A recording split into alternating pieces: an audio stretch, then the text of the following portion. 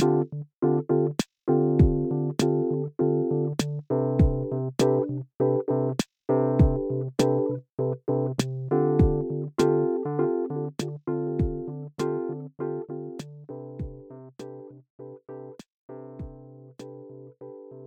Monday, February 5th, 2018, and you're listening to The Lit Review, a literary podcast for the movement. My name is Monica Trinidad, here with my co-host, Paige May. Before we dive into episode 41, we'd like to thank our Lit Review sponsors. This podcast is sponsored by the Critical Studies MA program at the Pacific Northwest College of Art. Because we need to talk, read, interrogate, intervene, and reimagine like never before. For more information or to apply, visit pnca.edu. We'd also like to thank the Arts Center for Social Justice Leadership, an initiative out of Kalamazoo College whose mission is to develop and sustain leaders in human rights and social justice through education and capacity building. In this episode, we bring you the Lit Review live from the Hairpin Arts Center and For the People Artist Collective's exhibition, Do Not Resist, 100 Years of Chicago Police Violence. We chatted with Simon Balto and Toussaint Losier, two radical authors and professors, about Simon's upcoming book, Occupied Territory, Policing Black Chicago from Red Summer to Black Power, coming out in this fall of this year.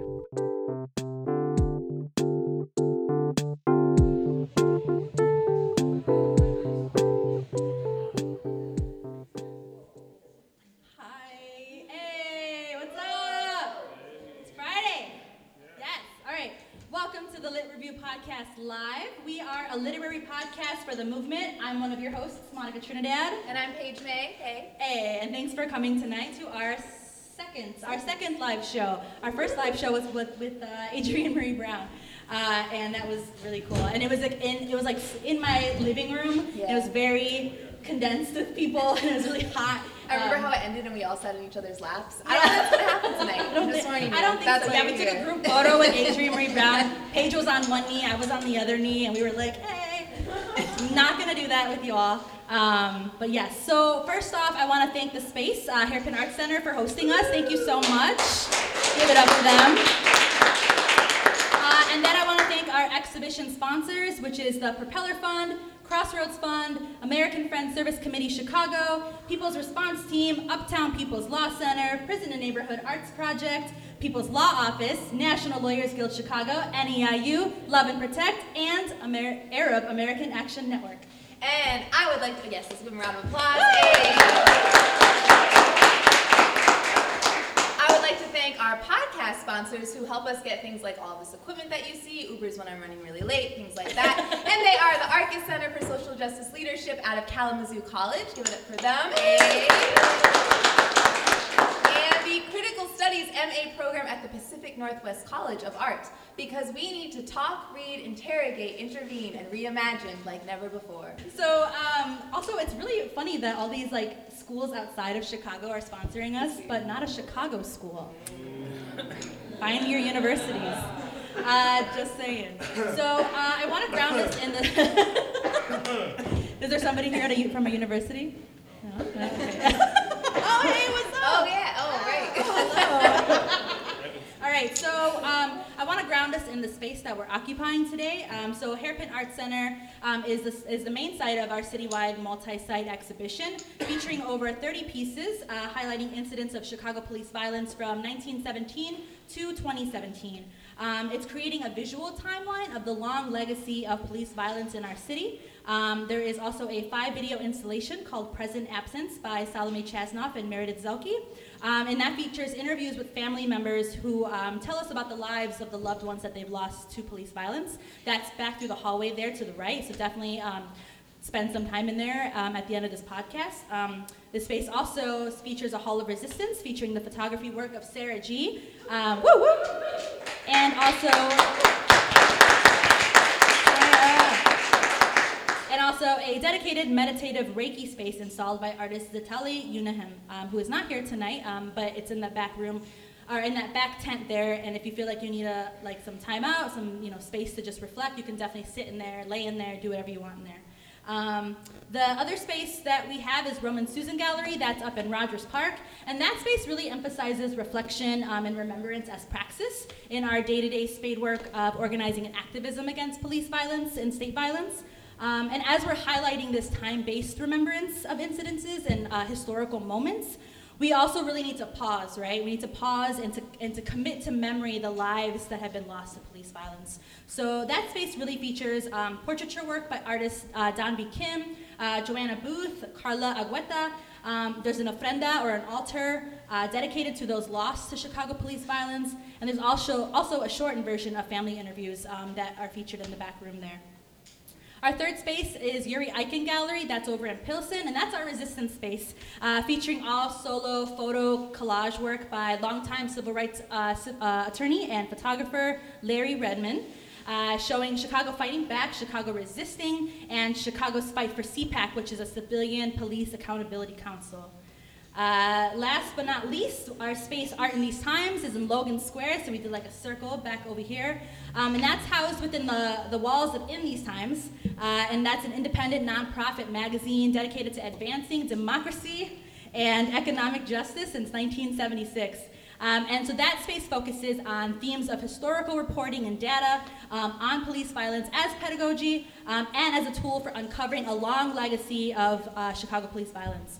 There's two installations there. One is by the Invisible Institute on the case of Diana Bond in 2013, and there's also a video by Teresa Campagna featuring an ACT UP meeting from 1991 on police violence against LGBTQ people in Chicago.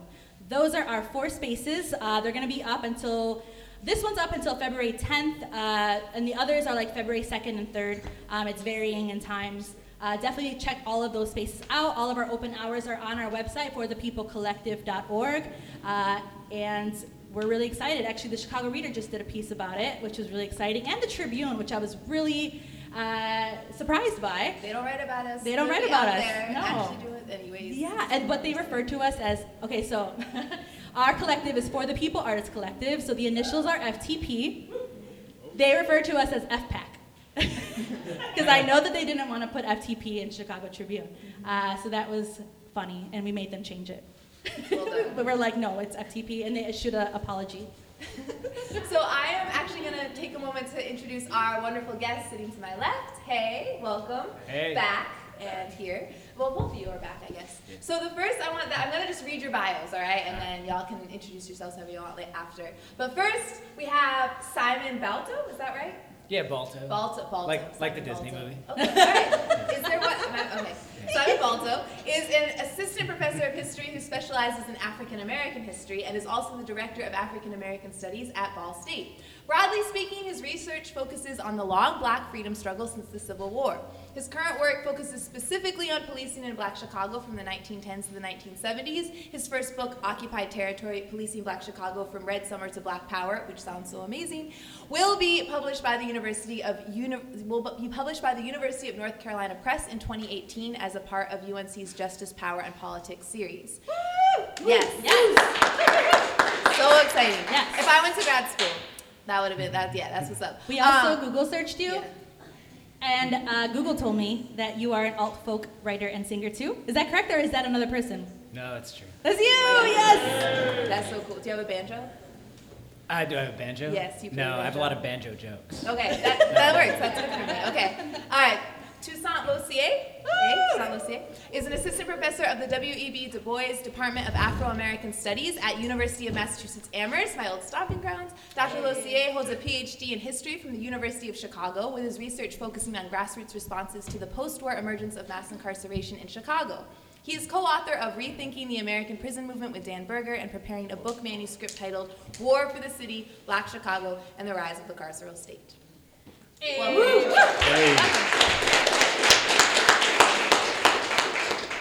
Toussaint, why'd you leave us? Why are you not in Chicago anymore? Why did I leave you? Because someplace else offered me a job. So Okay, all right. So I want to just jump right into it. Simon, your upcoming book, Occupied Territory, it's going to be the first major book-length history of racialized policing in urban America. What made you choose to focus on Chicago? So, I mean, as an upper Midwesterner, I come from Wisconsin originally. So I was born in Milwaukee. I grew up in Southwest Wisconsin, and I took a very meandering route to I guess, everything in my life. But I ended up moving to Chicago after my undergrad, and I didn't really have a clear direction of what I was doing. But I ended up taking classes at Roosevelt when I was here. I was working in Evanston as a cook at a cafe near Northwestern, and was taking night classes at Roosevelt. And it was, I guess, in Chicago that I really began, I mean, as somebody that was raised in pretty rural Wisconsin, where I really began to come full face with urban everything. I mean, urban inequality. I mean, like, even though I was born in Milwaukee, I grew up as a person of color in rural Wisconsin, which had its own unique kind of dynamics. I mean, I grew up in relative privilege in terms of class privilege and stuff like that. And so when I moved to Chicago, it was the place that everything kind of became real. And so when I ended up going to graduate school, it was the city that I knew. I mean, and so that kind of became the research focus. I will say that I didn't immediately start out as wanting to talk about the CPD. That actually, when I started graduate school, I wanted to write about Fred Hampton and the Black Panthers. And for various reasons that are just kind of academic minutia, people told me that maybe I should find a different project at that time. Don't worry, I'm coming back to that project next. So instead I looked at one of Fred Hampton's major concerns, which was the repressiveness of the Chicago Police Department. So that was really what led me to Chicago itself and to looking at policing in Chicago. Okay, cool. Yeah. Now, according to the title of your book, you start with Red Summer, and I'm actually wondering if we could start by asking both of you to talk about the significance of Red Summer, what happens, for you specifically, Simon, like why did you start there and what's important to lift up, but I'll turn to you after and just kind of build on that. Yeah, I mean, for me so Red Summer for me is important because it's this moment when, like, Black Chicago as Black Chicago as we know it, like, coheres in the national imagination in a lot of ways. I mean, like, obviously even before the Great Migration starts, I mean, there are thousands of Black folks here. But I mean, during the Great Migration, it just becomes what it is, right? And so for me, I wanted to backtrack it to that point in time to think about, well, like, okay, so what does the relationship between the police department in Chicago and Black Chicago look like from the moment that Black Chicago really becomes what we know it as, or starts to become that? And Red Summer it's a hallmark moment of of the Great Migration, right? I mean, and so you have during the Great Migration hundreds of thousands of people that come to Chicago looking for something better. I mean, like, they're not as naive as a lot of, characterizations of them have made them appear. I mean, like, they know that it's not going to be some utopia, but they are assuming that it's going to be better. And Red Summer is kind of one of those moments that serves as a reminder of how big a violation that promise is going to be. Mm-hmm. I mean, so one of the things about Red Summer that I think is important to understand is that, when Red Summer happens, I mean, when white folks kill Eugene Williams at the beach on the South Side and the city explodes into a riot that kills 38 Chicagoans, I mean, I think there are two things that are worth knowing. I mean, at least for the sake of time. The first is that the reason that riot explodes is because, the initial catalyst for it is because a white officer on the beach refuses to arrest people who have just killed a Black kid. So bar none, like, whether you're talking about the post quote unquote riot report, whether you're talking about the actual chief of police in Chicago, like, they all say the reason for the riot is because this guy, Daniel Callahan, wouldn't arrest the guy who killed Eugene Williams. The other thing that's worth understanding, though, is that, like, there's a broad context to it, right? I mean, so 1919, when Chicago explodes in Red Summer, it comes in the midst of a widespread, years-long terrorist campaign of white Chicagoans against Black Chicagoans that goes completely unpunished by the Chicago Police Department. So between 1917 and 1921, there's something like, I forget the exact number, but there's 40 or 50 some bombings of Black Chicagoans' homes and businesses that go completely unpunished. I think there's one arrest that happens between all of those. That you have the NAACP essentially trying to do the Chicago Police Department's job for it. So they're talking about launching their own investigations into trying to figure out who's committing these crimes because the police department's not going to do it. Right. And so, with Red Summer, for me, I started there because it is, because I think it's an important moment of community formation and it's an important community hallmark. But it's, I guess, so the third thing that's probably worth knowing is that that's not the first moment of really just police negligence when it comes to Black life in the city. I just want to make a quick caveat. I said earlier that I left Chicago because somebody offered me a job. If somebody in Chicago wants to offer me a job, I'm willing. I'm open to coming back. Like it's not Western, I just want to. Can I piggyback off that? I assure you, when this podcast is released, over 1,000 people will listen to that. So hopefully, just cross your fingers. Plug, share the podcast. Whatever. So, and I'm sure my colleague feels the same way. Yeah, I do. I would only add that I think when I've taught classes to undergrads about this moment in African American history, I think the thing that also stands out, especially when you look at a lot of the writing of the period, is in addition to the kind of wave of violence that's taking place in Chicago at this period of time that kind of Red Summer typifies, there's also extreme amounts of racial violence that are taking place all across the country, and riots similar to the ones that are happening in Chicago that are taking place in major urban areas across the country, as well as a massive number of, a significant number of lynchings that are taking place in the South as well too. One of the things that I also try to point out is Red Summer is also the sort of the opening act of what's oftentimes referred to as the New Negro movement.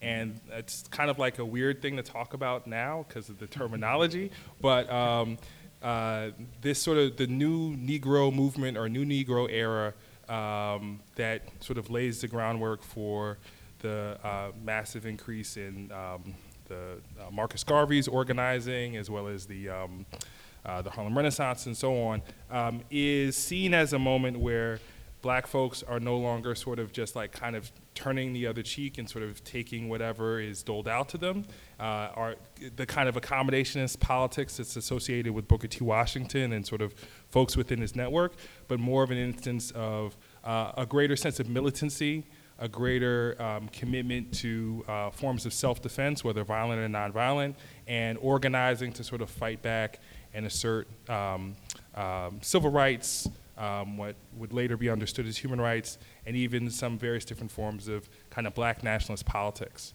So I oftentimes try to point students to ways in which kind of Red Summer was captured in the national imagination because you had Black veterans from World War I who come back to Chicago and are seeing, having sort of gone abroad to make the world safe for democracy, come back and find that not only is sort of democracy not necessarily applied to African Americans, but also the sort of pogroms that kind of had marked different parts of Europe for a significant period of time when it came to people who were religious minorities and what have you, were kind of being executed on African Americans at that moment in time. And you have not only Black veterans who organize and sort of, shoot back at people who are coming, who are kind of white folks who are coming into the Black Belt and attempting to kind of terrorize people in those neighborhoods, but you also get instances afterwards of significant amounts of organizing, with the best example being, or one of the better examples being, a group called the African Blood Brotherhood, which is a sort of secret radical organization, some of it made up of immigrants, Black immigrants from the West Indies who come to the US, as well as former Black veterans who basically are trying to sort of organize and figure out how do you deal with not only the contradictions of racial oppression, but also capitalism, of various different forms of marginalization within the United States, how do you really try to figure out a way to organize that's not simply about demanding civil rights, but trying to figure out how to overturn the system in various different ways. And that sort of militant spirit is one of the things that kind of gets put on display in some instances during Red Summer, but is also one of the products that comes out of it.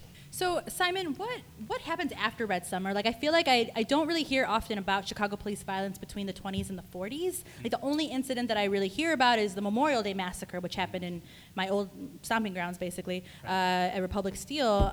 So can you talk about what's in your book that you cover around that era, or the decade? Sure, yeah. I mean, and so the book, so my book is, it's not just about police violence, it's really about, it focuses very much on Black Chicago, and it's really about the construction of this racially repressive regime in Black Chicago. But you can't really talk about any of that without talking about the issue of violence. And so, so between Red Summer and the Memorial Day Massacre, I mean, you have, on the one hand, you have everyday violence. I mean, you just have, I mean, it's a fact of life when you're dealing with the police in this city and many other cities. I think it's important in the 1920s to, like, it's not so systematized. Like, it's not, you don't, like, it's not, like, there's not, like, training manuals on how to, subdue folks and stuff like that. But, one of the core things that I think is most important in terms of thinking about how violence factors into this equation between Red Summer and the Memorial Day Massacre, I guess, and for those of you who aren't familiar, the Memorial Day Massacre happens on the South Side in 1937, where the Chicago Police Department is housed by Republic Steel. I mean, like, they are literally, like, fed and housed by a steel corporation to try to subdue striking workers, and they end up killing 10 of them. So that's how they had tear gas and those long white batons, because they were issued by Republic Steel, right? Because at the time, Chicago police didn't have tear gas. No, I mean, Chicago police, I mean, like, 1930s, like, Chicago police resources are not great. Right. But they're also hand in fist with Chicago's corporations. Yeah. I mean, that's where Chicago's police get their origins. I mean, Chicago police is literally founded by corporations. I mean, to protect capital interests. But so to finish this first thought, so I think one of the really interesting pieces here is that, between Red Summer and the Memorial Day Massacre, I mean, there are those pieces of everyday violence that people are dealing with all the time, but there's also resistance to it, particularly during the early Great Depression, particularly surrounding the Communist Party. And so police violence in that sense intersects in different ways. I mean, so on the one hand, you have the Chicago police, who through its Red Squad is trying to repress any radical activity it can and anything that it just doesn't like, and characterizing it as radical activity as such. So you have extraordinary police violence that is cascading down upon people who are trying to organize just for basic human needs, right? I mean, so to try to just get try to find work, try to find food, try to find housing. So, I mean, a lot of what's going on during the early 30s is like anti-eviction protests, that the police are then coming in and busting up all these people who are trying to protest around evictions. And so you have police violence that's coming into play there, but then that also becomes an animating grievance around the ways that people organize. So then, as people are organizing around evictions, as people are organizing around food programs, as people are organizing around jobs, police violence becomes a piece of that equation. So, I mean, the mayor gets hung in effigy because the mayor gets hung in effigy by the Communist Party in 1931 or 32 because of the issue of police brutality. And part of that is coming after what's this horrible event that happens on the South Side in August of 31, I believe, where you have a significant group of mostly black members and fellow travelers of the Communist Party who go to the house of a 71-year-old woman who has just been evicted, and they take her belongings that the sheriff's department has helped move out of her house onto the sidewalk, and organizers take her belongings, physically put them back into the house in violation of the legal code, And then this explodes into this confrontation between activists and police officers, and police officers end up killing 3 black men. And then you have parades through the Loop, through the South Side. I mean, there's 50,000 people that are parading essentially parading in memorial for these men who have been killed by the police. I mean, so there's there's a lot that happens between Red Summer and the 1940s in terms of police violence. I have somewhat of a follow-up, and I think this can be opened up to both of you. But so as someone who organizes currently, I'm often thinking about the dangers of organizing around the moments of people getting shot 16 times, right? Where it creates this spectacle of violence, right? And you create a new normal of what is deemed as worthy of protest, right? And I think about how, I work with a lot of young black people, and they might all know A. Laquan, but the reality, when I ask, what are the police in your life, it's not that. It's stop and frisk, right? It's bogus arrests, right? Yeah. It's more, and so what is the mundane that's happening that's developing? There's these spectacle moments, right? These spectacular big things, but what is being established as the new normal? That people, and I think that's equally important to be lifting up. I remember when I saw Selma, how they have whips on, and I don't know if that's real. I wasn't there. I saw the fictional version, right? But the cops have whips, and I was like, F SWAT and all this militarization of the police, and using air quotes. I think that's white people leading that push against anti-militarization. Do they have whips? That's way scarier to me, right? And that says a lot more, because it doesn't, they're hurting a lot of young people I care about without literally shooting them 16 times. I mean, so for me, militarization is it's an important issue, but that does in some ways kind of obscure how that everyday dynamic works, right? I mean, because, I guess, what do we say? We're thankful for the fact that most kids aren't going to be Laquan. I mean, that's a pretty low bar. But the reality is that it's still going to be, people's relationships to the police are still going to be pretty horrible, right? So, if you're asking historically what that looks like in terms of how that normal gets established, the way that I've seen a lot of it happen is, in the research that I've done at least, that you can see, if you do the research, you see the construction of this regime that we have in place today. So part of what I figured out with my book, or at least what I think I figured out with my book, that I argue in my book, that people like Toussaint can poke holes in my argument, but you good, bro. You good, man. I'm not gonna. So we have this narrative that that the stuff that we're dealing with today is new, or recent, right? It's not. It's just we can look at the history and see how that unfolds. It does have a lineage, and so, part of that lineage. So for me, the way that I kind of figure, the way that I see it, at least according to my research, is that a lot of this begins to kind of unfold in the late 1940s, early 1950s, particularly surrounding just this mass hysteria that a lot of people have, both liberal reformers in Chicago and conservatives in Chicago, most of them white, who are concerned that the police are not doing enough. So we have this narrative that says that that the war on drugs and the war on crime in 1965 and 1970, 1980, those are the moments that we need to look to. By 1965, everything essentially that we see is already in place in Chicago. It really is. That we see from 1960 onward, we see the sophistication of that regime. But stop and frisk is initially implemented during Prohibition in Chicago. And it gets really formalized as commonplace police tactic, almost uniformly applied singularly to black people in the 1950s. During the 1950s, you see this special new unit that's called the Task Force in Chicago that becomes an instrument almost singularly of racial repression in Chicago. It's supposed to be a rapid response team that just goes and sets up massive webs of stop and frisk wherever it's assigned to. it's not a surprise that it's like 30 times more likely to be assigned at that point in time to like Woodlawn than it is to other, to like, to Woodlawn than it is to like Hyde Park, I do want to first of all say that the joke that I made about getting high, it didn't mean that I didn't like my job that I had now. I want to be clear about it.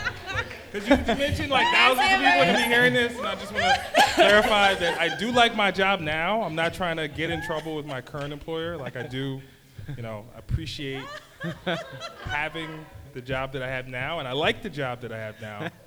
But I miss Chicago. So I'm just going to put it like that. We can edit it out. What was the question again? We'll just edit everything you say out. Okay, there you go. I mean, the question was around like. Now I can really, cut loose. It's Friday night. You've had a couple glasses of wine. Yes. Like, I'm gonna get edited out anyway. It's fine. Cool. You guys are gonna hear the real deal, but everybody else on the podcast are gonna hear like the. Yeah, exactly. Yeah. My question is. Because you did a really good job answering that, so yeah, I don't want to. agreed. I think you're just confused about Simon, the it's quality almost- manager because I talked with my hands a lot, so it looks like It's almost like you wrote a book about it. Okay, so Toussaint, you've been involved in housing justice and anti-eviction work with the Chicago anti-eviction campaign in past years. Can you speak to the way that the Chicago police have historically played a role in enforcing anti-blackness in housing developments? Okay. I think the most interesting point to kind of keep in mind, and this builds kind of on what Simon was saying as some sort of earlier points, is that so you take the Chicago Police Department, as Simon pointed out, was kind of literally created by corporations in Chicago as a way to control working class people in the city, right? Poor and working class people in the city. Like that's kind of, it's like, there's like a document probably where like they're like this, we're creating this so we can keep the workers in line, basically. That part of what has been a dynamic of how working class people have been kept in line is, in addition to having the police, you also have this dynamic of, well, if you can be deemed white, right? If you can be understood to be white, then you might understand yourself as getting better privileges than those workers who are considered black, right? Mm-hmm. So part of what has, and Chicago has been sort of a laboratory for this, but this has happened all around the country, is that the dynamics of racial segregation have made it possible to help kind of reinforce and build on that racial segregation in terms of how working class people are treated, right?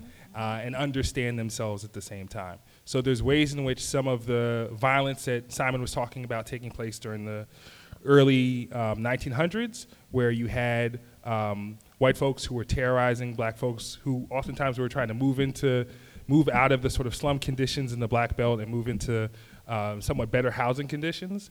The sort of policing of that out-migration from the Black Belt, and the Black Belt being in Chicago, not like the southern United States, right?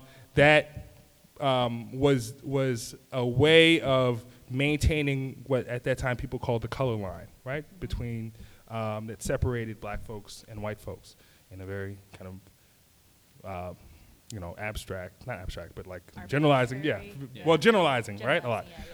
And part of what I think is an important part of the story is that you have moments where that color line breaks down, or where there's efforts to kind of back that up, where you have everyday white people who are enacting some of the violence, and that part of what really starts to change in some ways around the time that Simon sort of pinpointed as being a sort of turning point is that some of the ways in which that color line is being enforced is more and more the responsibility for that is being taken up by the Chicago Police Department, especially as we get into the 60s, where you have hundreds of thousands of black folks from the South who are migrating to Chicago, and you also have at the same time some of those barriers around racial segregation breaking down, right? Where the neighborhoods in which black Chicagoans are living in are not simply what we would today refer to as low end, right? But increase into other parts of the South Side and increasingly on the West Side and what have you. And that in many ways, some of that initial policing is being done by the residents of the neighborhoods who are like, we don't want any black people moving in here, right? And then after a while, as those dynamics of racial segregation, racial residential segregation break down, and the sort of neighbor-to-neighbor violence, the same sort of bombings that Simon was talking about happening during the 20s and prior to that, 1919, 1918, right, are taking place during the 1950s. And there's many riots that take place in different parts of the city as you have maybe one or two black families move into those neighborhoods. As that dynamic kind of ebbs away, right, you have increasingly the Chicago Police Department as being the sort of the main arbiter of maintaining not just some of the different dynamics of residential segregation, but also the enforcement of that color line, which in some ways kind of still exists in Chicago today. Some ways, sort of actually it does. But anyway, yeah. Okay. So it's absurd how fast an hour almost goes by. We're almost at time. I know it's ridiculous. Okay, no, but we're gonna keep going. But I'm just planting the seed, right? Encore. Encore, yes. We'll go for another hour. No, I'm just kidding. So I feel really cool. I don't know about you, but we have an audio engineer. Can we give it up for Sarah Lou, who's doing all the audio in the back? It's a cute little cough. What's your little coughs? Were those real coughs, or were you telling people to talk louder? I was like, that actually was a real cough, but I was also trying to encourage people not to tap the table. Oh, like this. We are sorry, audio engineer. All right, so just wanted to, you should Hopefully hire those Sarah. will get edited out as well, too, right? Bam, bam. Okay, are you? Oh, goodness. Yeah, okay, questions. I have a lot. Big things that are coming up right now. Resistance, what did that look like? What happens after the 60s, right? Those are all feel really important. But I guess what are one of the biggest ways I can frame it is, like, what do you think are the most important lessons from your book, And maybe it's around resistance, maybe it's what happens after, but I'm going to just leave it to you to define that. I mean, I guess the question is, I guess I could answer the question in one of two ways. So I could answer the question in terms of what's the most significant takeaway for historians, but I think that probably for this setting we're talking about activism, right? I mean, there's a really rich history of activism surrounding policing in Chicago, right? I mean, I think a lot of the popular narrative surrounding recent activism is that this is somehow something relatively new, but it's got such a long and rich historical lineage, and I think that I think for one that's worth acknowledging, right? I think it's worth knowing. I think, for all of us activists, I think it's worth understanding our heritage and that we have one. The other thing, though, is, there are actual clear models of previous activism that people might be interested in. I mean, where my book ends, kind of arbitrarily, but mostly because my book ends in the mid 1970s. Mostly because, as a historian, I was just interested in pushing back against all of these framings that really start the story there. I start the story in the late 60s, early 70s in terms of mass incarceration and all that different stuff. But the story that I really end with is this community effort in Chicago for community control of the police. Yeah. I mean, so this is spearheaded by the Panthers, who are in the aftermath of. I mean, this is 1973. I mean, it's years after Fred Hampton's been assassinated, but they use. I mean, So one of the things that I'm really interested in is how much the assassination of Fred Hampton by the Chicago Police Department served as this catalyzing moment. So we always think about it as being this crushing moment, and it is. I mean, it really is. But it also, I mean, the day after Fred Hampton gets assassinated, you have school walkouts of high school students all over the city that walk out of their schools in protest when school administrators refuse to hold, they demand public memorials for Fred Hampton, all these different things. But so on the I think it's the fourth anniversary of the assassination of Fred Hampton, Bobby Rush and other Panthers and other community leaders from across Chicago. I mean, American Indian movement. I mean, like hundreds, like 100 different organizations collaborate to hold a conference to demand community control of the police. And in their mind, what community control of the police looks like is it's not necessarily abolition, but it's at least semi-abolition, where what it looks like is completely decentralizing control over the police, separating the police into different districts, and giving each of those districts complete control over what policing looks like within their community. The residents of those districts will be accountable, or will have some accountability over what the police do in those districts. Correct. Yes, the residents of the neighborhood will determine what policing looks like in that neighborhood, and then each of those districts will elect somebody to a citywide board, and then they'll form policy. But essentially, what it is to acknowledge the fact that policing isn't working. Like, it's not working for. I mean, it depends on what you mean by working, but it's not working for a lot of the people in marginalized communities in Chicago. Can I add to that? Okay, so please. Hopefully I can add to that. I'll try.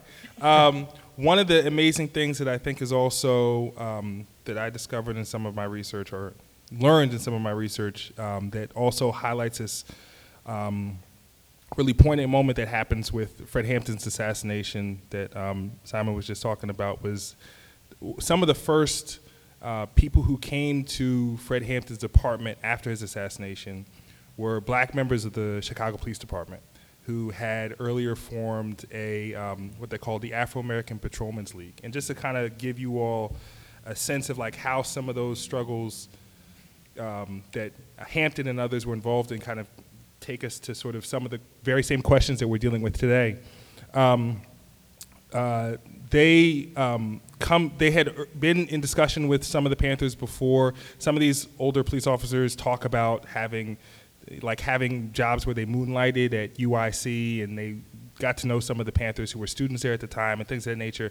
And they walk through the apartment and they help the Panthers who are there identify what had taken place in terms of this squad of the Chicago Police Department basically coming through Fred Hampton's apartment and machine gunning kind of just sweeps, kind of doing these machine gun sweeps from wall to wall. And help them identify kind of what had taken place, and also point out the fact that the Chicago Police Department hadn't secured the apartment as, for evidence gathering purposes, had basically left it open. And that starts a process where the Panthers, day by day after Hampton's assassination, bring everyday people through the apartment and let them see for themselves what the Chicago police had done in terms of not simply coming in and like serving a warrant or something like that, sort of stuff that you might see on like TV now, today or whatever, but had really kind of performed this sort of hit squad type of activity, right?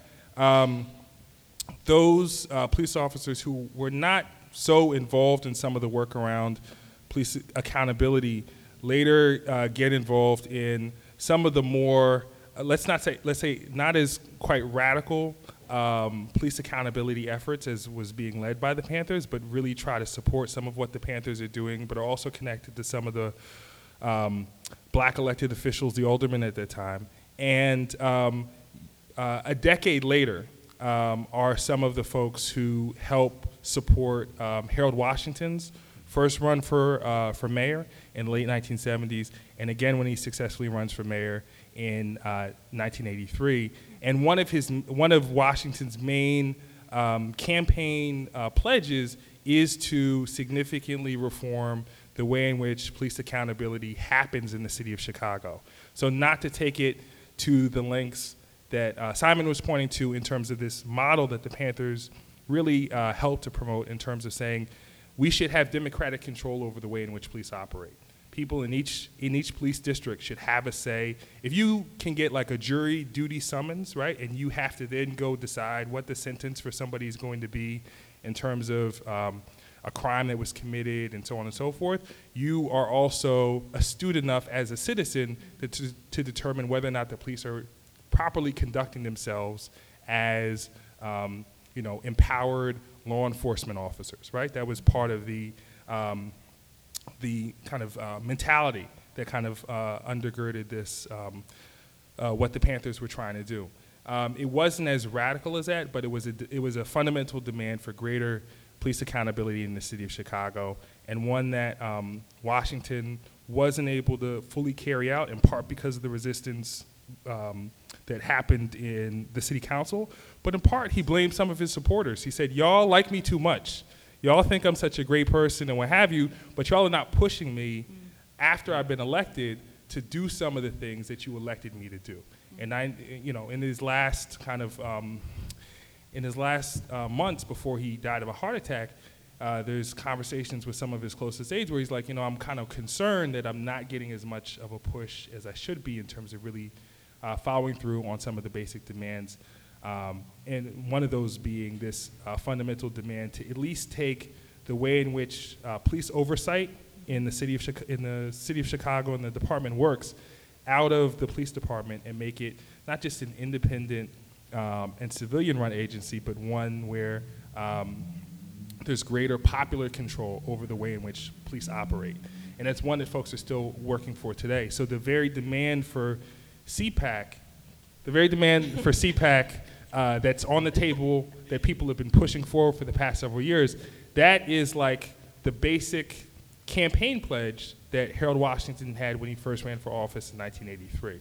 And it's something that, just to show you kind of how much sort of things have moved backwards or not really moved forward, the effort to really get a fair hearing for that and actually get that on the table and really make sure that the police are not just out doing their own thing because they can do their own thing, but actually have to take their directions from the people who live in the districts that they're supposed to work in. That, which is, again, not as radical as what the Panthers were proposing, is not as radical as, say, like police abolition, but is kind of closer to what the Panthers were proposing, is kind of a very fundamental kind of campaign that people still have to sort of really push against a fair amount of resistance to kind of get on the table today.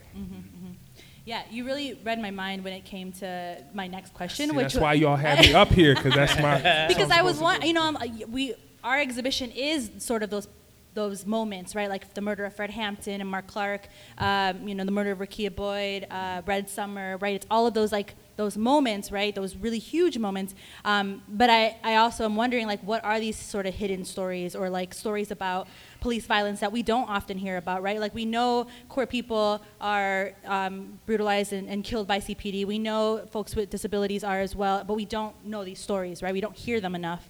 So I'm really glad y'all are bringing up sort of like Black resistance that we don't often hear about in Chicago.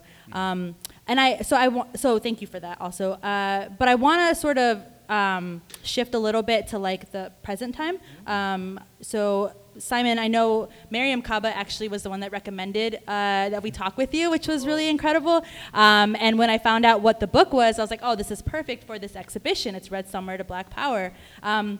And I also was definitely just like searching you all over the Google. Found out you were a singer-songwriter. Also found out that you've written a few articles on Chicago police violence, including talking about the Citizens Police Data Project in Chicago, in particular the case of Diane Bond in 2013. And most people don't know her story either. So I'm wondering if you could tell us about her story and then what it sort of sparked in exposing Chicago Police Department corruption. Is everybody familiar with like the Chicago, the Invisible Institute? Invisible Institute, yeah. They're the ones that have. Yeah. I mean, so this is just this. We are. Right. Yeah. I mean, I guess I'm like facing the wrong people. I know you're. I'm like, yes. I mean, so the Invisible Institute is just. I mean, it compiled this just incredible database that's searchable for everybody to look at. Basically, documenting every single aspect. Not every single aspect, but it documents complaints, citizen complaints against the police. And when I started, so I started looking through it. I'm trying to remember it. I mean, this is a couple of years ago, but I started looking through it when it first went live. And the story of Diane Bond was one of the things that stuck out to me. But really, what stuck out to me more than her particular story was the police officer who assaulted her. I mean, and so you have what the Invisible Institute's data shows, and again, this is a remarkable data set because anybody can go look at it, is you can go look at what individual officers are doing to people that they are complaining about, and also see how little the police department does about it.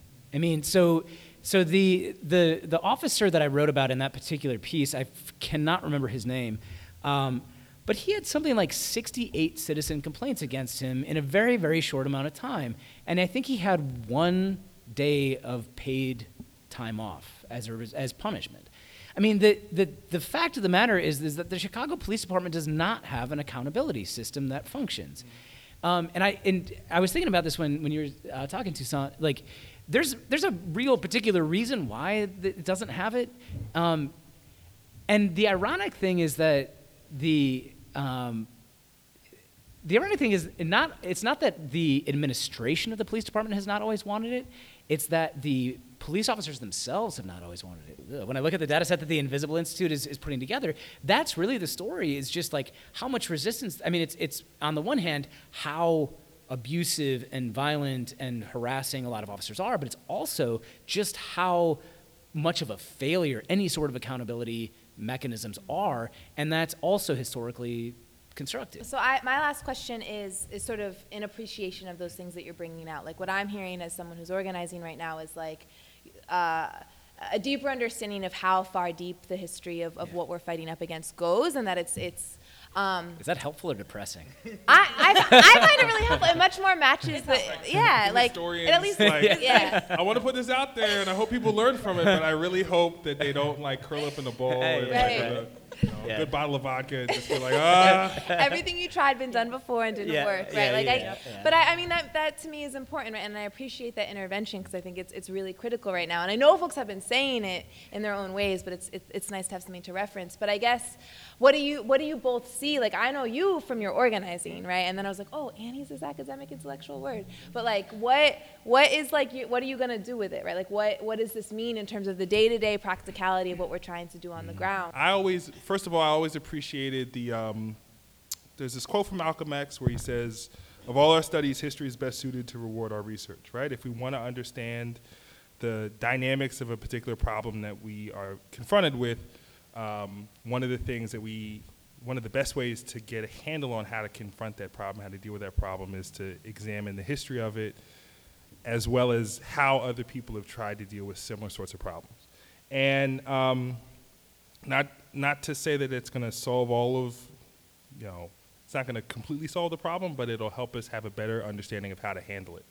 And one of the hopes that I have of kind of what people might take away from reading, say, Simon's book, is that it'll give them an understanding of this deeper history and the way in which the reality that they face today has come to be, right? Mm-hmm. And how kind of an understanding of how things can change historically means in some ways that the institutions that we face are not, they haven't existed for millennium, like they're relatively new, they're relatively recent, and just like the fact that they've been created, they can be done away with. And that there are, as was said earlier, lessons that we can take from earlier eras in terms of how that can shape our practice today. I mean, you said you knew me from my organizing. One of the things that was really crazy about there's a lot of things that have been crazy about some of the organizing that I've had to do in Chicago, which is probably one of the reasons why I had to leave, because I was like, this is too crazy.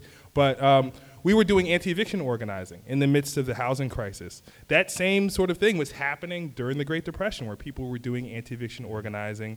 And Simon was talking about, there were these protests where people were taking the belongings back into the house. Mm-hmm. God, I did that like multiple times where somebody would get evicted and you would take their belongings back into the house. And it was a way in which we were dealing with a situation where we were in conversation with other housing organizations around the country, and they were saying, yeah, we do these protests when the evictions happen, and we some people get arrested, and in like Wisconsin, they did this crazy, in like Madison, they did this crazy thing where people would like lock arms in these like